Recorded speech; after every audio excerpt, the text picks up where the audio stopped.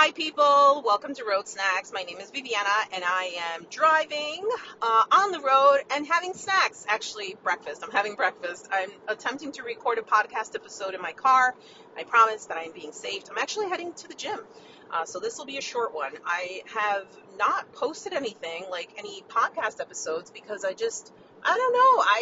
And this is like if you're a creator and you're listening to this, let me know if you agree with this, but I feel like if things are not perfect, I don't put it out in the world. So I feel like if I don't have a super refined podcast episode and everything is edited like beautifully, then I can't put it out, which is not true, right? If you are subscribed to this podcast, it's because you want to be here and I want to be here with you. So today's episode, I'm just going to quickly cover just a couple topics: Olympians, weight cutting, gaining weight, Pralium, which is a local competition in Florida, and not tying your identity to your business. So those are the three things that I'm going to just share some thoughts with you. As always, I love to hear from you and just let me know what your thoughts are.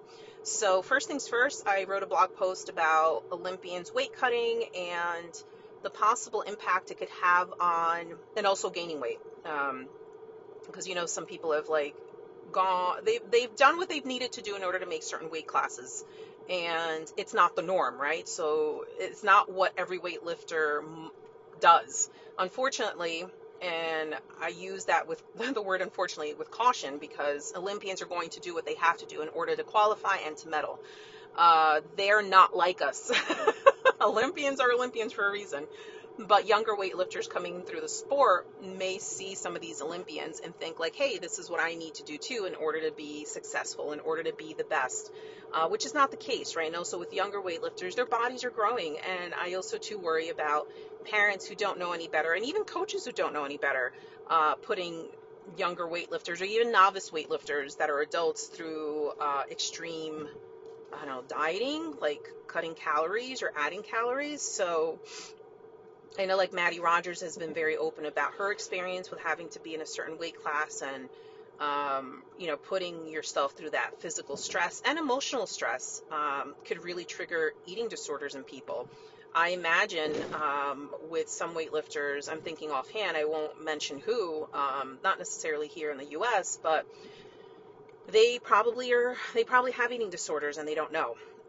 So it's just something to kind of think about. I wonder what the research is or will be in the future. Like, will there be a correlation between like excessive weight cutting and or gaining weight and triggering an eating disorder? I've had a few people already reach out to me and said that they developed eating disorders because of the sport of weightlifting. But this is only a couple of people. I wonder if like what the research is like behind bodybuilding. I bet you there's some. Because I don't know, not that bodybuilding and weightlifting are the same, but there is this idea of everything is centered around weight and measurements. I guess not so much for weightlifting, but definitely like measuring foods and things like that. So that is that. And Pralium and Florida. So there's a local competition happening in Florida, which I was supposed to go, and I really wanted to go. Valence, who is an awesome photographer, go follow him. His Instagram handle is Snappy Patchy, I believe. I will leave it in the episode notes, so you can go follow his work. Very talented photographer. He is leading a team of photographers to cover this local competition, which I've heard is amazing. It's almost like a mini American Open in a way. And I was supposed to go, and I've canceled my flight because of the stuff that's going on with COVID. And here's the thing, like if you're listening to this and you're rolling your eyes at me, you can roll your eyes at me. You are allowed to disagree with me. I will not be mad at you. I have to do what I feel comfortable doing. I am vaccinated, so is my husband, and like, can I get COVID even though I'm vaccinated? Yeah, of course, like I know that. But I don't want to get COVID because I am working. If I am out sick, I cannot work. And I have couples, like weddings that are coming up and people that are counting on me. So I have to just be cautious and just take care of myself and make sure that I don't get sick because, people would like for me to photograph their weddings and I would like to also. So I am bummed. So we will see. I don't know. I went to nationals and it was fine. It was the first time I flew. I felt comfortable. Um, will I be traveling internationally anytime soon? I don't know. The fact that this stuff is still going on, and here's the thing, it is going to be going on. COVID is not going anywhere. Um, but maybe with the new whatever guidelines they put in place, maybe I'll feel safer. I don't know. We will see.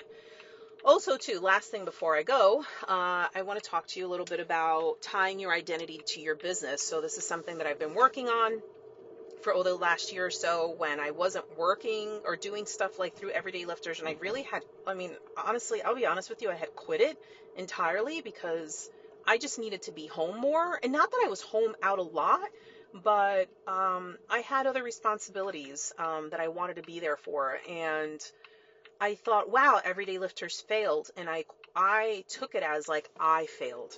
And I've been working a lot with separating the two. That, yeah, I run Everyday Lifters, but I am not Everyday Lifters. So it's helped me a lot when people don't like the work that I do, or if they leave a nasty comment, or if they're trolling. I don't take it personally anymore. I used to. I used to think like, wow, like I did something wrong, or I'm this way, or I, when in fact it's the business, right? So it's just something for you to think about if you are a business owner, especially if you are a creator. Someone doesn't like your work, it doesn't mean that they don't like you. So that is that. I'm almost to the gym. Hopefully I can publish this episode. We'll see. I have no idea what the audio is going to be like. So yeah, that is that. And I will see you in my Instagram stories because sometimes I like to go on there and talk to you guys. All right. Have a great weekend, or whenever you listen to this, have a great day.